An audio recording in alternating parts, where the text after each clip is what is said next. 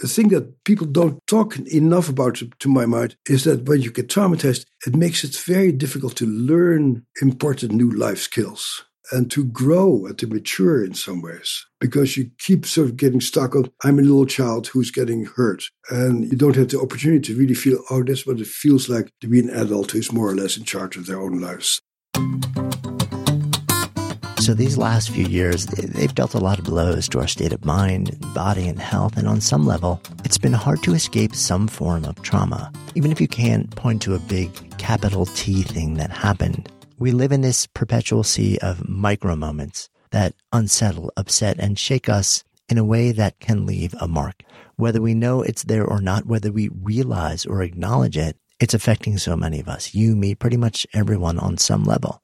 The question is, what do we do about that? This is the very question I explore with my guest this week, Bessel van der Kolk, legendary trauma researcher, psychiatrist, and author of a book that has been locked onto the #1 spot on the New York Times bestseller list for years now, The Body Keeps the Score. And the very fact that it has been there speaks to the pervasiveness of what so many have been feeling. In 1984, Bessel established one of the first clinical research centers in the U.S., dedicated to the study and treatment of traumatic stress in civilian populations, while also training researchers and clinicians specializing in the study and treatment of traumatic stress. He was a member of the first neuroimaging team to investigate how trauma actually changes the brain, and his efforts led to the establishment of the Trauma Research Foundation, developing new treatment models that are widely taught and implemented nationwide, a research lab that studies the effects of neurofeedback and MDMA on behavior and mood and executive functioning, and numerous trainings nationwide to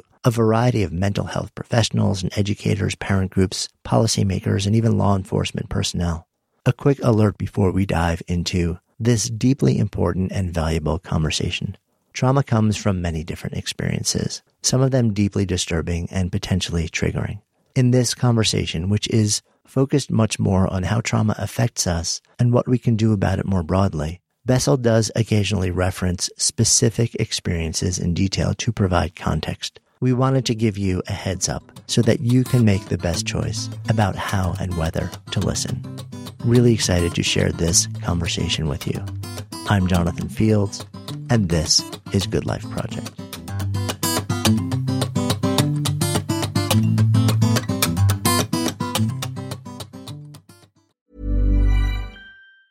Quality sleep is essential. That's why the Sleep Number Smart Bed is designed for your ever-evolving sleep needs. Need a bed that's firmer or softer on either side? Helps you sleep at a comfortable temperature? Sleep Number Smart Beds let you individualize your comfort, so you sleep better together. J.D. Power ranks Sleep Number #1 in customer satisfaction with mattresses purchased in-store. And now, save 50% on the Sleep Number Limited Edition Smart Bed for a limited time. For J.D. Power 2023 award information, visit jdpower.com/awards. Only at a Sleep Number store or sleepnumber.com.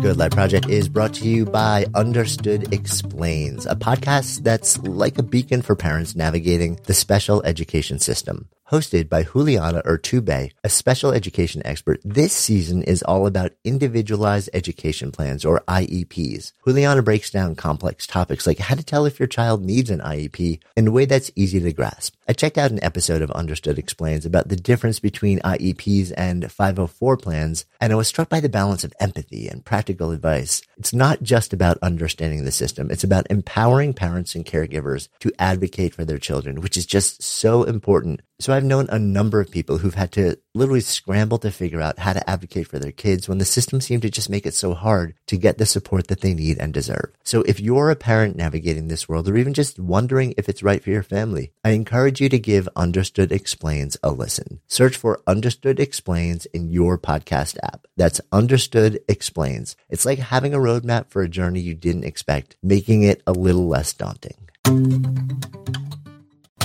Good Life Project is sponsored by LinkedIn Ads. So as a business-to-business marketer, your needs are unique. B2B buying cycles are long and your customers face incredibly complex decisions. So isn't it time you had a marketing platform built specifically for you? LinkedIn Ads empowers marketers with solutions tailored for B2B. Imagine having direct access to 1 billion professionals, including 180 million senior executives and 10 million C-level leaders. With LinkedIn's powerful targeting tools built for B2B, you can drive serious results.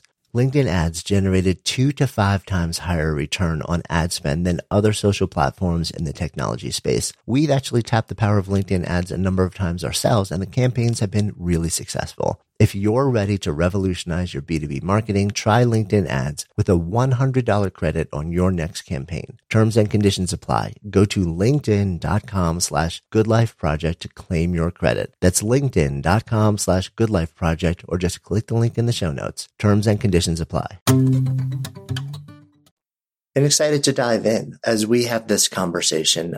We are in the middle of a, shall we call it, interesting window in the human condition, or season right now over the last few years, where the word trauma is being used increasingly, and the experience of trauma certainly has settled on so many more people than probably ever before in our lifetimes. But even before this moment, as you've written and spoken about, the experience of trauma has affected a relatively large part of the population, sometimes without us even realizing that's what's going on. Oh, all the time. Like, I collaborate with some Russian scientists on some brain issues, and they say, there's no trauma in Russia. And I go, that's really good to know. That's really, was not quite my impression when I was there, but as long as there's too much trauma, people cannot see it. It's just part of the whole condition. I think it's only because a substantial number of people did not get traumatized that we could actually start differentiating between ordinary life conditions and what's traumatic. But throughout history, for so much of the time, one war has followed another and one disaster has followed another. And these days, we actually try to believe that life can be safe and predictable. Mm. Yeah, I'm curious, and I want to talk just for a moment about sort of like pre-pandemic days. If such a large percentage of us at some point are navigating and living with some form of trauma, I wonder if you asked, if you took a random sample of 1,000 people and said, are you living with some level of trauma? I wonder if there would be a large difference between people who actually would be clinically living with it and people who would identify with actually having said, yes, I am living with it, whether there's a big gap there in terms of awareness. Yeah, there is a big, because we know from any number of surveys that about 1 out of 4 to out of 1 of 5 women has been sexually molested. That about a quarter of all kids have been sort of physically assaulted by an adult at some point or another. And so the figures are really quite stupendous, but we cannot dwell on that. And so the vast majority of people will say, it wasn't so bad, or it didn't matter all that much. And that is a way of coping and not getting stuck.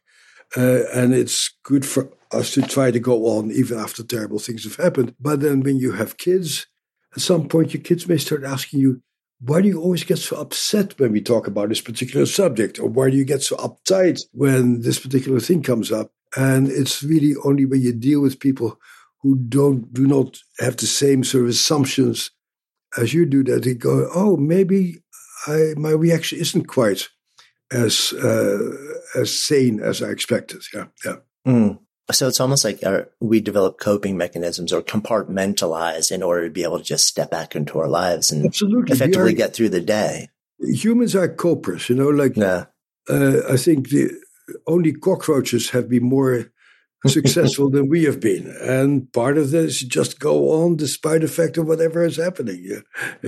Yeah. So given that, if let's take that example you just shared, somebody goes through something earlier in life and then they set it aside, they cope, and they do whatever they need to do to feel like they can move through each day and be okay. And then, maybe a decade or two later, they're in a different place. Maybe they have kids and, the kids or someone else starts saying, you're reacting this way. And why? Because it doesn't match the circumstance. When somebody gets to that moment, how do you I guess the question is, how do you distinguish between a reaction or a symptom that might be the outgrowth of some sort of genuine illness or other experience versus something that is an either immediate or latent manifestation of trauma?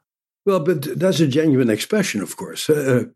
People who get frozen or scared or upset or angry, that is a symptom. That is and that's not only a psychological thing, it's also biological. Your stress hormones get activated, your heart starts beating a different way, your immune system changes in response to all that. So, yeah, these are all very real things that mark us as human beings. Yeah. Yeah. Let's talk about the word trauma itself. Where is the line between trauma and something that happens to us that is upsetting or jarring? Or when do we cross the line into that thing that we call capital T trauma? Yeah, it's not that easy. And indeed, I feel that the word trauma is getting too widely used right now to label too many different things.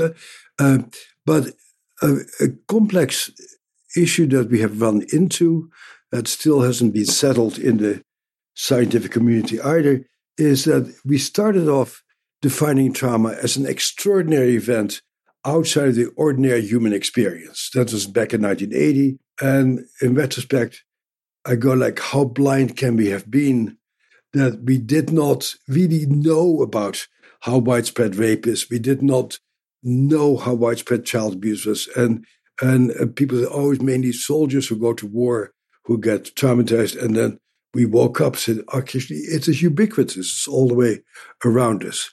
And the way we defined trauma at that point, which I think I'm still with, actually, is some horrendous event that stops you in your track and makes you go, oh my God, and makes you feel, renders you completely helpless and to give up, basically. And so that marks you, and then to some degree you get stuck there in that your brain gets on the alert to always expect that to happen and to keep reacting as it is still happening.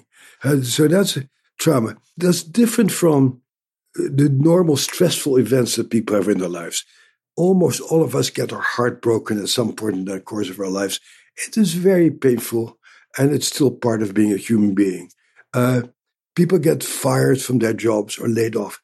It is awful and painful, but once you have a new job, you're probably going to be okay. People get divorced. Very painful, but sooner or later, people recover themselves and don't repeat the old thing again. And so the difference between a trauma and a very stressful life event is that after the stress is over, you have the capacity to start anew. A trauma is that you feel stuck, that your body still feels like whenever anything sexual comes up, you feel like you're being raped. Or whenever you hear a loud noise, you react as if your life is in danger. And so there's something that shifted where you get stuck at that moment of history. And the job of therapy is actually to help people to get unstuck and to come into the present. Right. So if we look at it that way, I mean, you're referencing sort of an event or a moment, an incident. Yeah. If we shift the lens to what's been going on for the last couple of years around the world and like the way that we sort of step into every day and what we all experience and feel, can we expand that then is living through this season of history right now, while it may not be a unique event, certainly people may have experienced within this season very specific events that were deeply traumatizing. But for those who feel like they haven't actually identified that, but they're waking up and living through this day with extraordinary levels of groundlessness and uncertainty and high stakes and the loss of their model of the world, potentially loss of people around them. Can this sustained, like living in this sustained state over a period of time, also yield a similar traumatic effect? Well, time will tell. We don't know at this point, but we have seen it already. Let's call the pandemic a common thing. There's only one. The politics, to my mind, is as traumatizing as the pandemic actually is, but you may or may not want to go there. But last June, when it looked like the worst of COVID was over and we started to meet again with people, we very quickly went back to normal. And so the Omicron thing is once again making us tight. It's wreaking havoc with intimate relationships and I wonder what the effect it has on kids and not being able to play with other kids and teenagers not being able to date. I think it has all kind of developmental effects. But I imagine that once we get a green light, that we can go out and we can play, almost everybody will go back to leading relatively normal lives. And if at some point the political system in America somehow found a way of collaborating and making things work, I think we very quickly would reinstate a sense of safety also. So we are a resilient species, but it's curious to see what will happen in the long range. I've been quite interested, for example, in what happens in the aftermath of cataclysmic events. For example, Second World War, which as a baby, I was present for that, not consciously, but unconsciously. And it is really amazing how quickly people got better from the Second World War.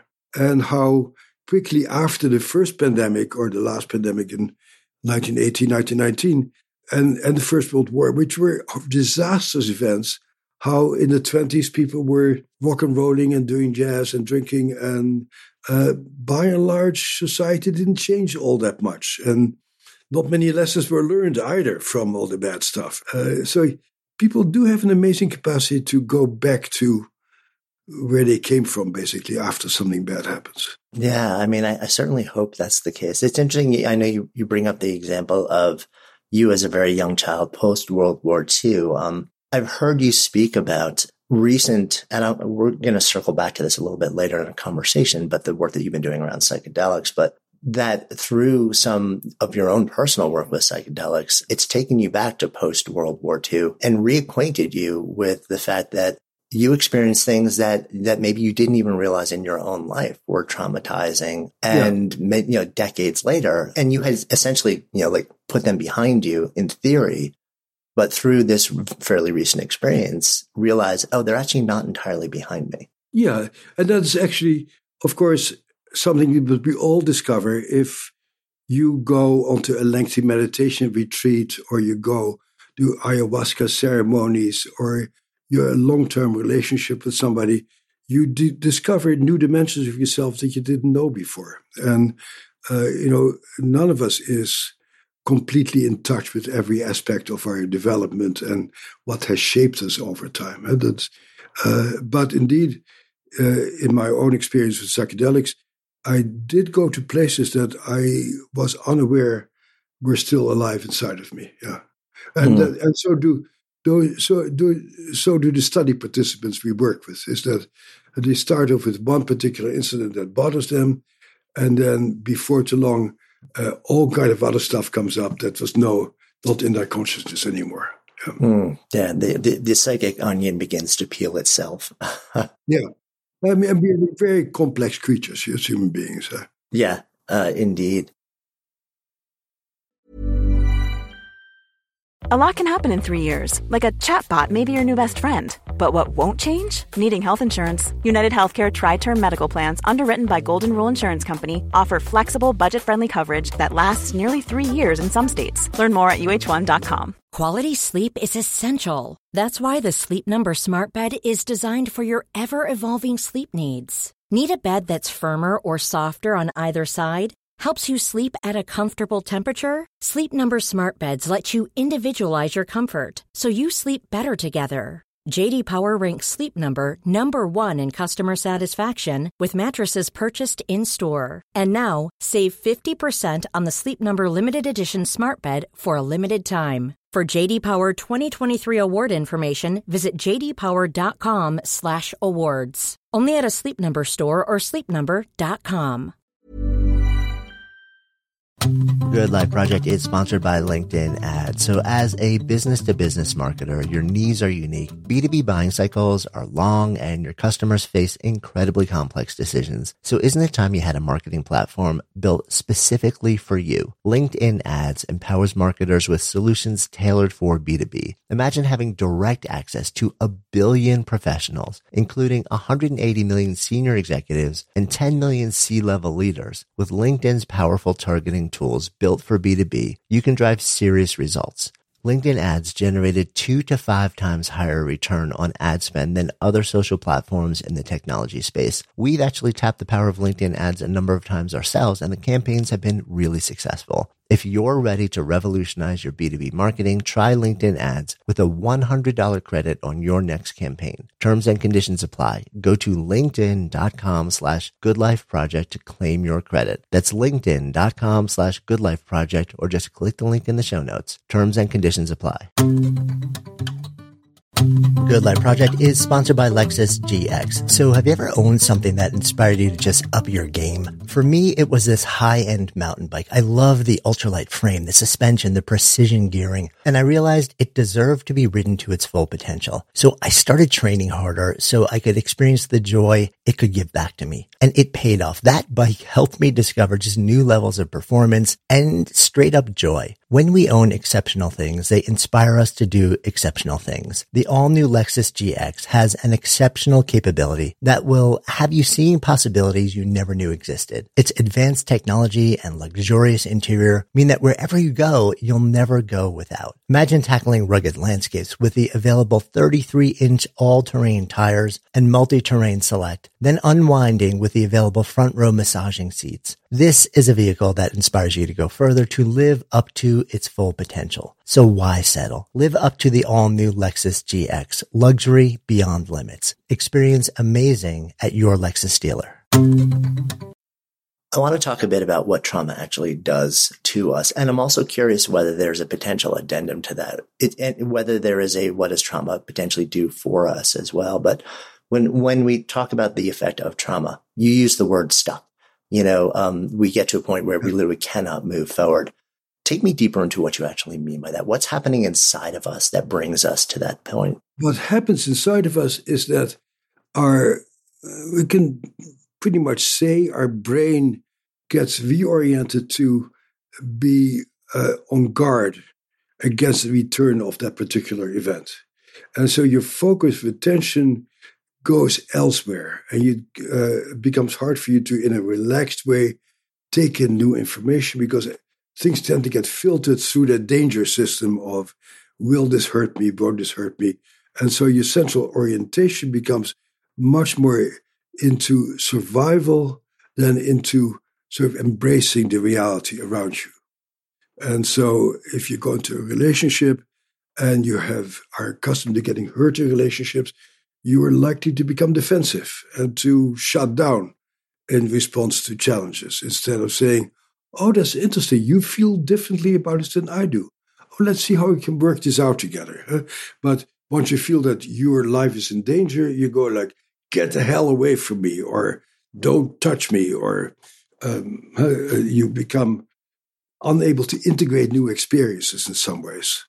And that's the getting stuck piece, is a thing that people don't talk enough about, to my mind, is that when you get traumatized, it makes it very difficult to learn important new life skills and to really to grow and to mature in some ways, because you keep sort of getting stuck on, I'm a little child who's getting hurt. And you don't have the opportunity to really feel, oh, that's what it feels like to be an adult who's more or less in charge of their own lives. Yeah. I mean, what you're describing sounds like there's this time shifting element to it. It's almost like when a certain trigger happens, it brings you back in time and you lose the ability to come back to the present moment and see sort of more of an objective sense of what's really happening around you. Is that accurate? Yeah, that's absolutely correct. I oftentimes show a videotape of a woman before and after treatment. And before the treatment, when she talks about a fairly simple trauma, a very bad car accident, her whole body is clearly there. Her shoulders are crunched up, her face is frightened, and she's just describing something that happened a long time ago, but her mind, her brain feels like it's happening right now. And then after treatment, she goes like, oh yeah, it was the 2nd of February, 13 years ago, and that happened, and then that car hit me, and I was and she talks about it as a memory of something that's happened, and that's over, and her body no longer gets activated to physically relive what happened back there. So that's a really interesting distinction. It's like the difference between literally putting yourself back in the moment versus reflecting back on it almost as an observer. Yeah, and putting yourself back in the moment is not like I want to put myself back in the moment. Yeah, but right. The primitive survival part of my brain takes over, and it feels like it's happening right now. And even though maybe a tiny sliver of my frontal lobe knows this is not real, this person is not a rapist, or this person is not trying to kill me, you lose control over that rational brain, and your body reacts as if it's really happening again. So you brought up the body and the brain, and I know you've done work with imaging and actually seeing what's happening in the brain. Can you actually see real-time or physiological changes in the brain in a trauma response? Oh, yeah, absolutely. You can see it in the brain when people don't do that these days anymore because we really cannot traumatize people on the scanner. So we really don't blast people with the memory of their rape, let's say. But early on, when neuroimaging stuff came online, we didn't know all those parameters yet.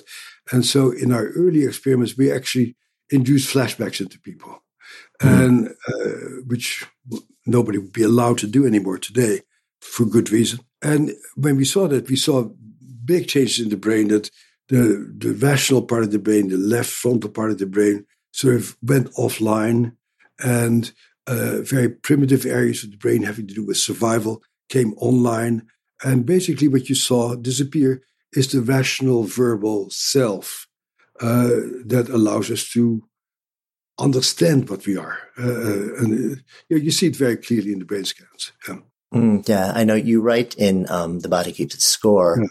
There's a line that really stayed with me, that trauma effectively compromises the brain area that communicates the physical embodied feeling of being alive.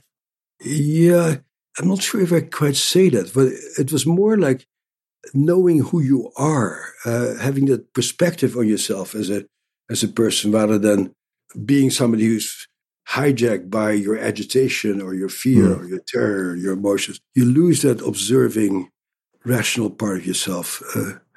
I hang out with grandchildren these days, and it's really interesting to see how little, very small children have no frontal lobe. They just do whatever they feel like doing, and then they start getting a frontal lobe. And I just love seeing the process of how every 2 weeks there's a new little piece that's acquired of knowing, understanding yourself, and fitting in with other people. And basically, when you deal with traumatized people, they are very much like very small kids who get triggered into, you see it in kids all the time. Every 2-year-old has regular meltdowns or temper tantrums, etc., because that's how your brain is wired at that point before you have a big frontal lobe. And it's not a disaster because your mom holds you and make you feel safe. But at some point in your life, you need to learn to do this yourself. And that's what you have that frontal lobe for. And that really, that gets very compromised. You get traumatized. So you become like a 3-year-old in a meltdown again. Yeah. It's interesting the way you described that. We had a number of years back an adolescent psychologist on the show who described sort of emerging research that shows that actually frontal lobes really don't fully form until later than people had imagined, closer to 25 years old. And he described it as being, until you're about 25 years old, you're pretty much all gas and no brake. Well, that's a bit extreme, but yeah. The beauty actually is when you track kids over time, how you see that brakes are coming online more and more. And it's a marvelous thing to process. But even your 18-year-old is still able to do a fair amount of rational thinking. Although I wouldn't be surprised that there are a fair number of 18-year-olds these days who sneak out in the middle of the night and violate a lot of COVID things because their brains is pushing them to do other things besides being careful. Indeed. If we think about the frontal lobes as sort of like rational, the executive function part of the brain, being the one that also gives shape and reason and self-regulation, it also sounds like that would be the part of the brain that would be in no small part in control of kind of tamping down or stifling or compartmentalizing of coping. As somebody moves through life, if we start with a smaller element in the brain and then it sort of becomes fully formed and has the opportunity to take the lead through the vast majority of the middle years of our lives, when we move into later years of our lives, from my understanding of just brain physiology, that region of the brain also tends to lose a certain amount of capacity and dominance. Would that potentially then also signal a lost ability to sort of put aside earlier experiences that may have been really difficult for people and have them recur later in life? Yeah, this is something that I studied and looked at quite a long time ago, so I have no recent experience with it, or I'm also not aware of recent research on the area. But when I first paid attention to that, I was confronted with quite a few people in nursing homes who were beginning to start to become demented, and their trauma pathology became much more prominent. I've seen quite a few people who were like concentration camp survivors or child abuse survivors who were functioning quite well. And then as their mind started to go to some degree, the pressures from the deeper parts of the brain really came out, and they might become very paranoid and very scared and very upset and very angry about clearly things that belonged to way a long time ago in their lives. And of course, once people are somewhat demented, it becomes very hard to process that and take care of that. So then they get over-medicated, as many older people are. And it leads to a not very, very good ending. Yeah. Yeah, I mean, I would imagine also that the way that we tend to deal with these experiences, if we're not introduced along the way to many of the methodologies that you've explored and we're going to dive into, that the weight of sort of the psychic load, the cognitive load of keeping these things at bay, even if you don't realize that it's weighing heavily on you or draining you, it's got to be extraordinary to a certain extent, especially to carry that over time. I would imagine the burden really mounts. Would that be right? I think it's a very profound point that you're making. And I see this all the time in my practice, is that because of my condition of my life, I see people who can afford to pay for treatment. So there are people who are functioning quite well and oftentimes have horrendous trauma histories. And they really made me realize how much more work it takes for them to function well than for a person who doesn't have a trauma history. Because they need to keep these things at bay and need to control it. And it takes an enormous amount of effort. And we can see this again on various ways of measuring brain function, how the capacity to focus and to pay attention is decreased. So you need to work much harder to get information in and to learn stuff. It's hard work. Yeah. Yeah, I would imagine. And at the same time, you're seeing people who very often are, they have means, they can work with you. And also, I'm assuming, are probably fairly, like in certain domains of life, high functioning, quote, successful. That's Maybe right. They're very accomplished. And yet I wonder if even, if you can show up in a part of life and present as high functioning, successful, quote, normal or typical. And yet, does this eventually have to find a release valve? I mean, could you look at another part of that person's life and say, oh, that's where this is showing up? Yeah, I think it's important to realize that what you see is not what you get. And that all of us have parts. And like for the whole time that you and I will be talking, we'll probably both come across as very thoughtful and sensible people. But the people who are married to us know better than that. Much better. and that's how we are. That's how we function. And we may be very good at what we do, but it doesn't mean that there's not other areas of life that may be very challenging, like having taken care of a little baby, or taking care of a sick spouse, or taking care of somebody who is too demanding of our time, etc., etc. It might really release some issues for us, and we may turn out to be cruel and nasty and mean or shut down.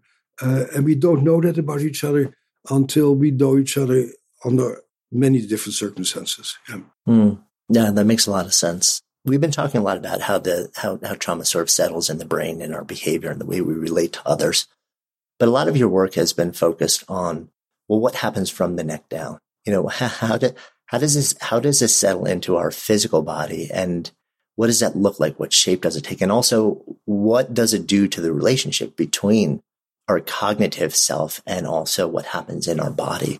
I'm curious because it seems like your work, and that's been an intense part of your focus for quite a long time now, but that was not the approach to trauma in the therapeutic world for a really long time. And to no small extent, it seems like it's still not necessarily the dominant approach. I'm curious what your on-ramp into saying we have to look at the body also was. Yeah, I don't know what the on-ramp was. It's a little bit like, there it is.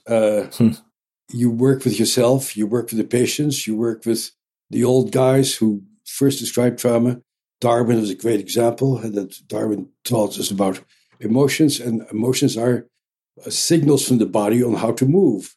And you see it in traumatized people that their bodies move in a particular directions and they react in a particular way. And it's not a mental event, it's a physical reactive event. And I imagine that my having gone to medical school has helped to some degree to know how these systems are all connected with each other. And when we get frightened, we secrete stress hormones and our bodies become tense. And we have sensations in our body that warn us about danger. And the interesting thing that happened at the World Trauma Conference in Melbourne in the year 2000, I first introduced the notion of that trauma as being held in the body. I entered that conference as this great hero of the field, and I left that conference with two friends who still talk to me. People said, he's gone off the deep end. He's talking about the body, how crazy. And I've been really surprised how difficult it has been for people to realize that the great therapy that became the popular therapy is being taught is cognitive behavioral therapy, where people are being told not to have these stupid thoughts. And I go like, that's really weird. I've tried it out with my wife, for example. I try to point out how irrational her thinking is, and it never goes over very well. And I don't know how doctors and their patients can do that together. Like, you shouldn't think that stupid thought. It doesn't make any sense to me. But yeah, I mean, in the context of trauma, I guess it seems like over the last decade or 2 decades, really, though, thought has, well, I guess let me ask the question, not just assume. Since like that time where you stepped onto the stage and shared your ideas over 22 or so years ago now, do you feel like there has been a substantial evolution of thought, or do you still feel like you're sort of climbing up a hill trying to convince people like this matters, we have to focus in on it? No, it's very hard to get a sense of that because we all live in very small circles. I haven't seen a live human being aside from my wife for over a week. And so do a lot of web talking. Everybody who talks with the web is friendly towards me. So in my little universe, everybody is in the same wavelength. Is everybody in the same wavelength? Absolutely not. But how generalized it is, I don't know. Just before the pandemic, I was in some workshop and a woman said, I was recently fired being the yoga teacher at Kaiser Permanente in Oakland, California. And they said, they no longer support working with the body. And I go, that is really tragic. If in Oakland, California, people cannot pay attention to the body, what's happening in Kansas City and in Dallas? And so there seems to be a lot of resistance to getting that. But I don't know how people get by their opposition because, to my mind, it's so obvious. This has to do with your relationship to that creature that you inhabit, that body that you inhabit. Yeah. Good Life Project is sponsored by Lexus GX. So have you ever owned something that inspired you to just up your game? For me, it was this high-end mountain bike. I love the ultralight frame, the suspension, the precision gearing, and I realized it deserved to be ridden to its full potential. So I started training harder so I could experience the joy it could give back to me. And it paid off. That bike helped me discover just new levels of performance and straight up joy. When we own exceptional things, they inspire us to do exceptional things. The all-new Lexus GX has an exceptional capability that will have you seeing possibilities you never knew existed. Its advanced technology and luxurious interior mean that wherever you go, you'll never go without. Imagine tackling rugged landscapes with the available 33-inch all-terrain tires and multi-terrain select, then unwinding with the available front-row massaging seats. This is a vehicle that inspires you to go further, to live up to its full potential. So why settle? Live up to the all-new Lexus GX. Luxury beyond limits. Experience amazing at your Lexus dealer.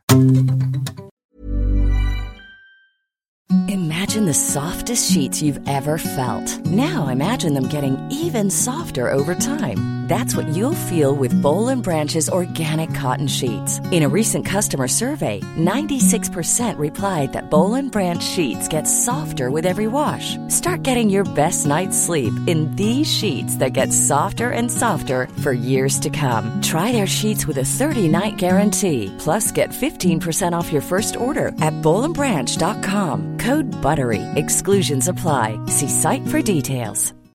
It's the Kia Summer Sticker Sales Event, so give your friends something to look at. Like a B&B with an ocean view, an endless field of wildflowers, or a sunset that needs no filter. Make this a summer to share and save with a capable Kia SUV or powerful sedan. See your local Kia dealer or visit kia.com to learn more. Kia, movement that inspires.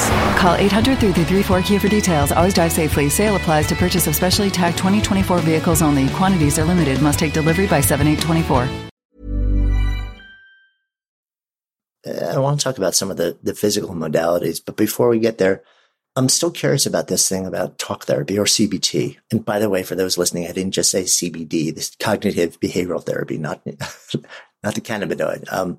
But in my mind, the back of my mind, there's a script that's playing, and tell me if this is wrong, because I think it may be, which is in order for us to move through a past trauma, and rather than stifle it down or compartmentalize, but really process it and find a way to be okay, do we not have to, in some meaningful way, sit down and revisit the experience and go through some sort of conversational sense-making experience around it? Does that not have to actually be a part of the process in some way, shape, or form? It's a critical question. And depending on what day you ask me this question, I'll give you a different answer. It is so complex. Basically, the way to overcome a trauma is to have an experience that completely and viscerally contradicts the traumatic experience. Like if you have been completely helpless at some point, to really feel a sense of physical power in your body is a great counterbalance, and to a rewiring of that network in your brains where you can actually have the sense of, I can stand up for myself, I can defend myself. And at the same time, I think knowing where you have been is terribly useful and important, and finding words for yourself is terribly important. I'm a talk therapist. I mean, I talk with people, and we wonder about what's going on inside of ourselves, wonder about our reactions. And I think knowing yourself is very important, and being able to say, this is what happened to me, and this was my reaction to it back then, makes it possible for people to make a distinction between now and then. When I was a little kid, I was beaten up and my parents were always drunk. I couldn't count on anybody. And luckily today, I'm living with somebody who is sober and who is thoughtful. And I can feel the difference between these two. So that I'm not, this is not autobiography, I'm just making up a story here, but to really know what happened back then and how it's different from what's happening right now is important. I think one of the important parts of talk therapy is it helps you to not have secrets from yourself. Because when you're traumatized, you always feel terrible about how inadequate you were, how helpless you were, how there was nothing you could do. And every trauma is a source of shame. I was too weak, I was too small, I was too whatever to do something. And it makes you want to hide yourself and to go like, oh, but I'm really very smart and and to cover up for it, and to actually go back and to really allow yourself to know what happened back then is a very powerful experience. No, that makes a lot of sense. Whether it's absolutely necessary, I don't know. I imagine there's people who have had terrible childhoods who have never dealt with it, and they were doing okay. Yeah. You have to be careful to making absolute rules here. Right. And I wonder if there's, a much more fluid relationship. Like, do you see in your practice where somebody where a complementary physical practice allows somebody, does it have an effect which almost ripples up into the brain, into the language centers in the brain, which we're integrating the physical actually gives them access to language to then tell the story. that would allow them to start to integrate and process this experience in a way where if you just sat there in conversation, there's something that doesn't get unlocked from a language standpoint, which then is a barrier to actually processing this. Have you seen that dynamic happen? Oh, yeah. I think you put it extremely well. That I think, Darwin, go back to Darwin, who really started this whole thing, even though he'd never get acknowledged for this particular piece. He says, we feel our emotions in our body, and the reason why we have emotions is to propagate the species and to survive. It's part of our evolutionary heritage. And how do we experience our body? Through sensations. And heartbreaking and gut-wrenching experiences are warning signs to tell us, don't go there because terrible things will happen to you again. When you get traumatized, you live with your gut-wrench and your heartbreak, and you live with a body that's uptight. You're always afraid to get hurt. And working with the body, to my mind, is an essential part of therapy. Finding somebody who can actually allow you to feel the comfort of touch is really important. I know many people who are terrified of touch, and if you don't like touch, you miss out on one of the most powerful human experiences, primate experiences of connection and safety. And so as long as your body doesn't feel safe to be touched, you are at a great disadvantage for you to have a satisfying, good life.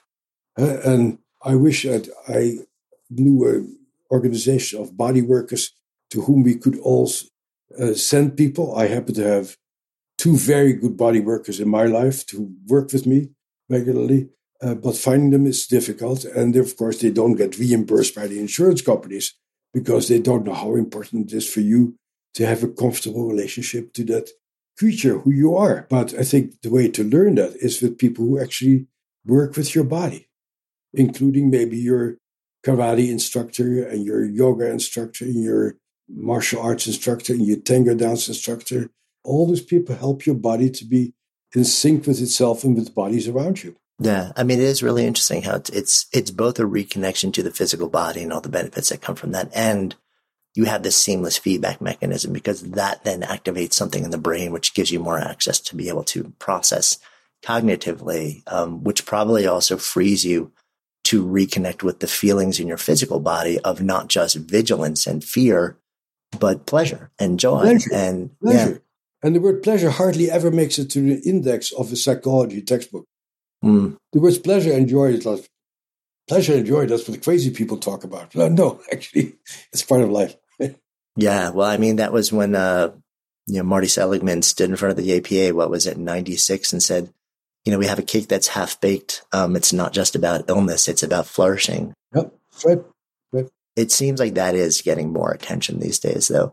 I'd love to talk about some of these physical modalities that you write about and talk about and integrate into your practice. One of them, EMDR, which I thought was really fascinating. I was exposed to it years ago, and I couldn't wrap my head around what this actually was and what it was doing and why it might be effective. But it seems like there's been a substantial amount of research around it really over the, since then. Talk to me a bit about what this modality is and how and why it actually has an effect on us. Well, EMDR for me was my gateway drug.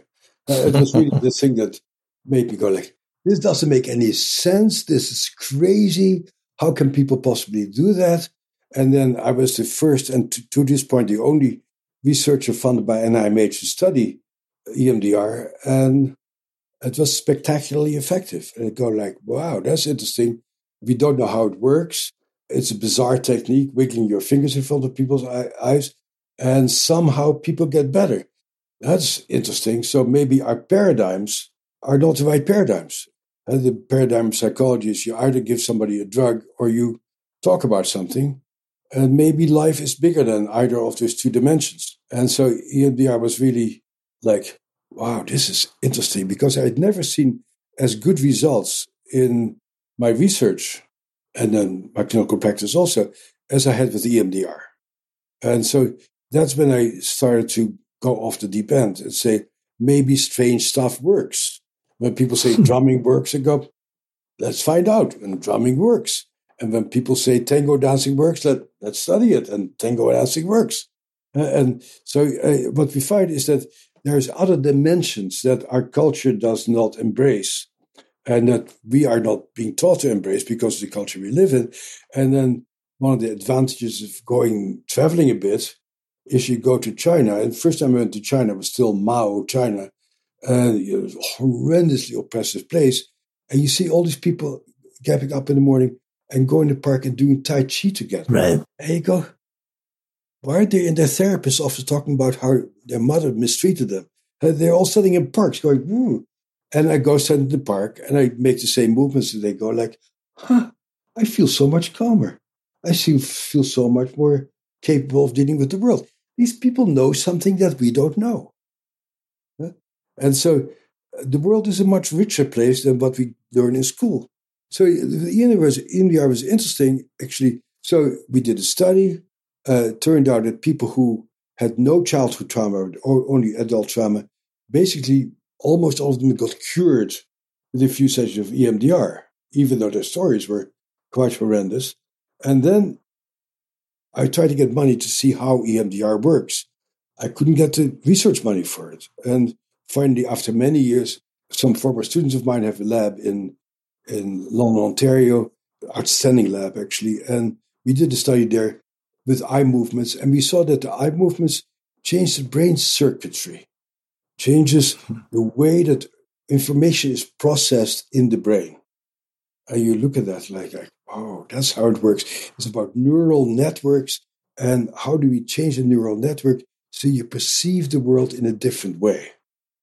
And what we saw that EMDR does, it activates the left temporal parietal junction, which is an area that allows you to observe yourself, and it makes a connection with your right insula, which is part of your body brain that allows you to notice what happens in your body. And you see that these weird eye movements seem to activate some brain networks that we don't know how else to activate that. That may be true for many other things also. So there's many more unknowns than there are knowns still at this point.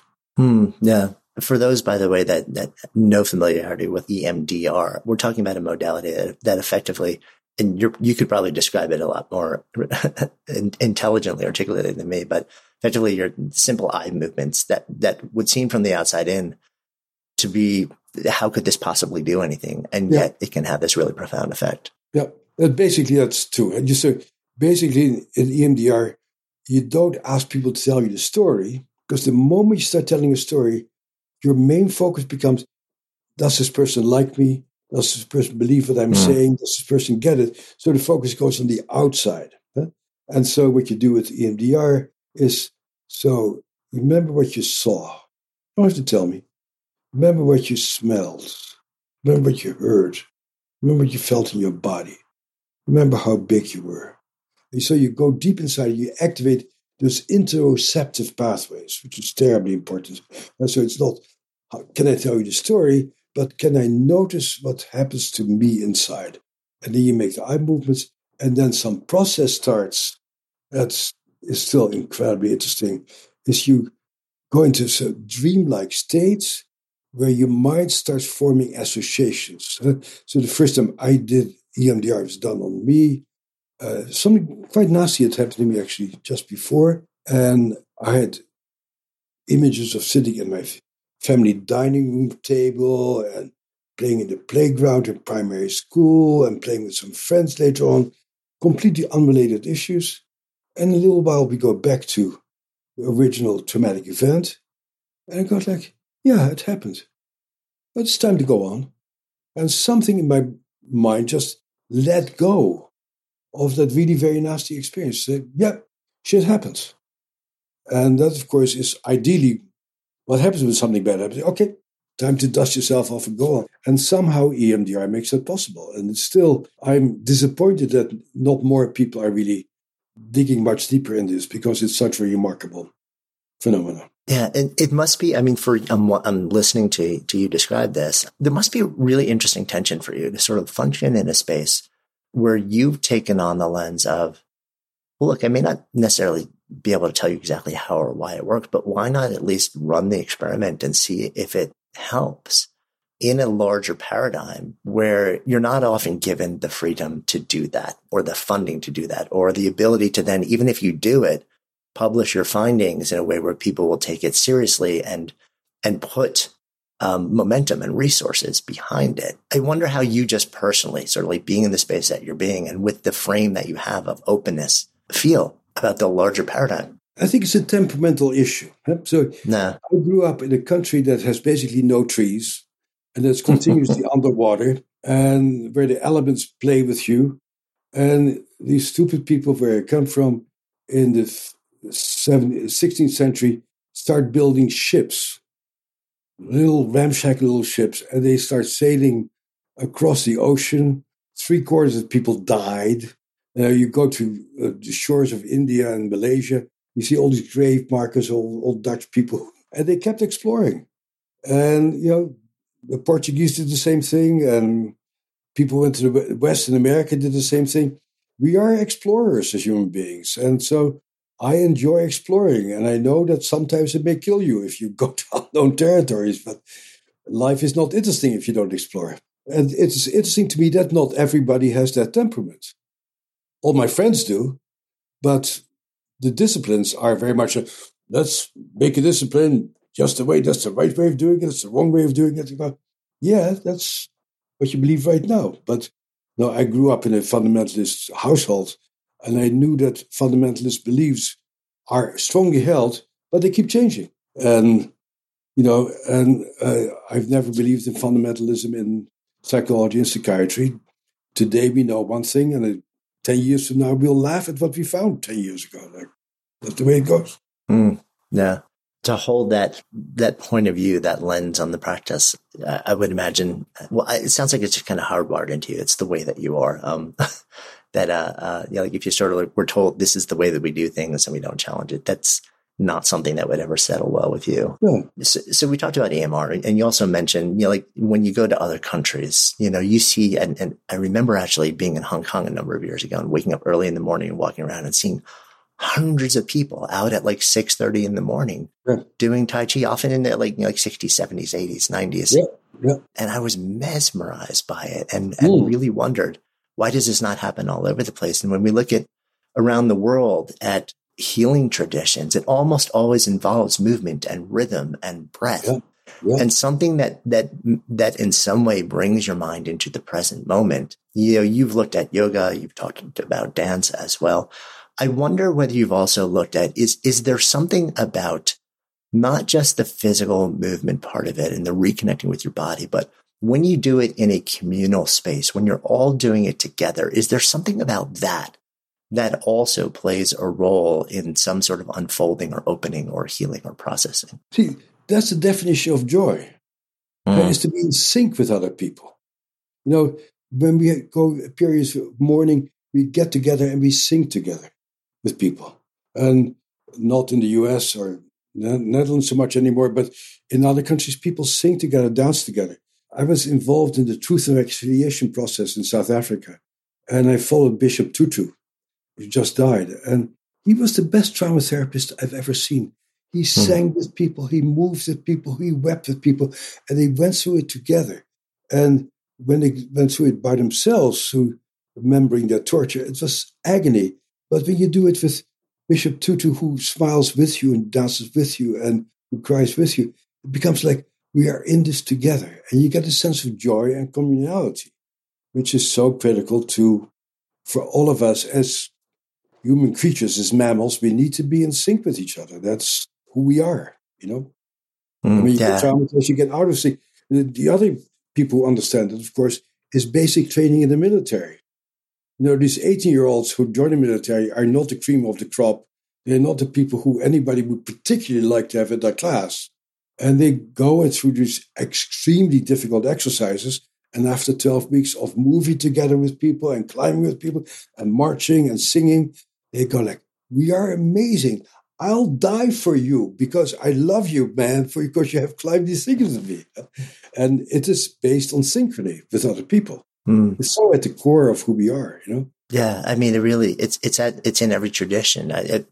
So in a somewhat past life for me, I actually owned a yoga center in New York City and taught a flow vinyasa style of yoga for 7 years. And And I remember the experience of doing that, being in a room with 50 bodies and dark lighting and everybody moving together and flowing together and exploring the same physical like postures and movements and, the collective breath where you could hear 50 people inhaling and exhaling simultaneously. And it didn't always happen, but there were certainly moments where there was something transcendent about what happened in that room, where it was like we all left the room together. You become each other. It's like when you watch LeBron James scoring out a 3-pointer, you sort of feel like you're doing it. And in the yoga class, I'm a really stiff old white guy, but I'm surrounded by young, flexible people. And when they can do that, I feel like I'm doing it too. So you vicariously get to take on what other people around you do, and you get this collective sense of agency and joy. It's very profound. Yeah. I think back almost to what was the phrase Emile Durkheim used? Collective effervescence. When we're in that space together, whether it's singing or moving or breathing or all of it, it changes us in some way. It's interesting to hear that may also play an important role in integrating trauma in our lives. I know some of the more recent work that I want to touch into that you've been looking at is what's been going on in the world of psychedelic medicine and substances and the context of trauma. And I'm curious where you are with that right now. Certainly in the news cycle, we're hearing increasingly about the work that's being done at Johns Hopkins and other institutions in different domains. What are you seeing emerging from that world in this context? Well, I actually run a lab, one of the sites for the large MDMA study. I run the small Boston sites. I'm in part of that world. And when psychedelics were first talked about, I very immediately realized that they have great potential, because when you're traumatized, you get to live in a very narrowly defined world. And, I belong to the generation grew up in the 60s. So everybody I knew did some LSD. Not a lot, but enough to really have an imprint of it. And I and most of my age mates know from experience that you get the experience of the world is so much larger than the world that I inhabit. And so what psychedelics do is really they expose you to that you're a small part of a much larger universe. And it's a very deep part of it. And so I immediately thought, psychedelics must be very helpful for trauma, but they were declared illegal, and you don't want to work with illegal substances. And I didn't think they would get it by the FDA to get permission to do it. And so there comes my honoring Rick Doblin and Michael Mithoefer, who sued the FDA and worked there so hard to get permission to do studies. And they were up against serious obstacles. And so they did their very carefully designed studies, and they came out very well. And so I'm part of the stage 3 studies, or the last part before it hopefully becomes legalized. And we see indeed remarkable results. What we also see is that going into yourself, into these dark places, can be extraordinarily painful and can be frightening. And all of us who do this work are very committed to making sure that this doesn't get done outside of very clearly defined therapeutic settings. And unfortunately, living in the capitalist society we live in, there clearly is a lot of money, and then there are hills. And what we see more and more is profit-making people taking over and being extraordinarily careless about the circumstances under which these drugs gets established. And I'm very, very worried that we'll hear a bunch of reports of very bad events, and that will cause these drugs to be not legalized at some point. So it's a very delicate balance. But doing it the way we are, which is that people have 3 sessions over a 3-month period, so a lot of time to get to know each other, to process things, and then 3 sessions that start at 8:30 in the morning. The session ends at 5 o'clock in the afternoon.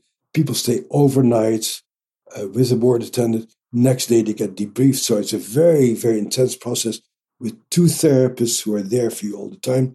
Usually not much talking happens, but stuff comes up. And people are really helped to tolerate the pain and whatever manifestation comes up. And with that, what we see is a dramatic improvement in people's capacity to feel compassion for themselves, to understand what goes on inside of them, to have more language for themselves, to regulate their emotions better, to appreciate more how other people's thinking and feeling may be different from their own. And so it really seems to affect some very core, higher level mental functioning, which I think is actually the engine why the PTSD gets better also, that this relationship to yourself is changed under these agents. You get to see yourself in a different context if the environment is safe. Yeah, that last part I think is key. You're right. I had a conversation with Adam Ghazali, who's runs a lab in UCSF, and now along with Robin Carhart Harris, they have a huge division focusing in on psychedelics, and it's interesting because he was really focusing on a lot of what you're talking about. He's like, whether this is dangerous, whether it's therapeutic, whether it's effective or not, it seems that everybody talks about this phrase set and setting, and he's like, I want to invest a huge amount of resources in understanding what does that actually mean? What are, of the 500 variables, can we actually identify what matters, what leads to positive and consistent therapeutic outcomes so that we can actually turn this into something that can scale and is replicable and is safe. And actually we truly understand what this is. And he was saying, he said, look, I don't actually know if this is possible, but I'm raising my hand to devote at least the next 10 years of my life to trying to figure it out. And I think it feels like we're at a really interesting moment in the context of how we're looking at these molecules in potentially making profound differences in intractable things that we experience as human beings. Yeah, they have enormous potential, including part of what we're seeing now with the pandemic is how many people are leaving their jobs. And people say, I don't want to do this anymore. And that's, of course, what happened in the 60s when people started to take LSD. They got like, do I really want to spend my life doing this?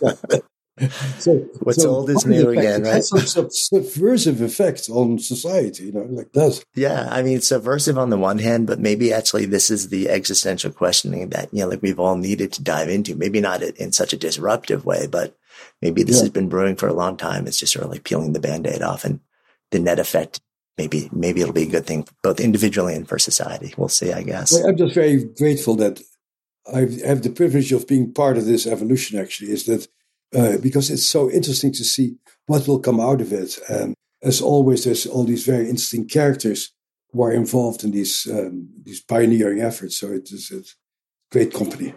Yes, indeed. It feels like a good place for us to come full circle in our conversation. So sitting here in this container of the Good Life Project, if I offer up the phrase to live a good life, what comes up? Yeah, feel like you're where you need to be. This is the right place where my body is where it's supposed to be. And what I'm doing right now is significant. It gives me a sense of agency, of pleasure, of making a contribution, of feeling alive. I'm using my talents, I'm using my education, I'm using my life experience to connect and to make not only my life, but the life of people around me worth living. Yeah. But it's always, the connectivity part is always a big part of it. We are, as primates, we are intertwined with other people. And so you never live the good life all by yourself. It's always like we are doing something together that makes sense. And that's a very important piece of the whole thing. Thank you. Hey, before you leave, if you loved this episode, safe bet you'll also love the conversation we had with Ellen Henriksen about social anxiety and how to move through it. You'll find a link to Ellen's episode in the show notes.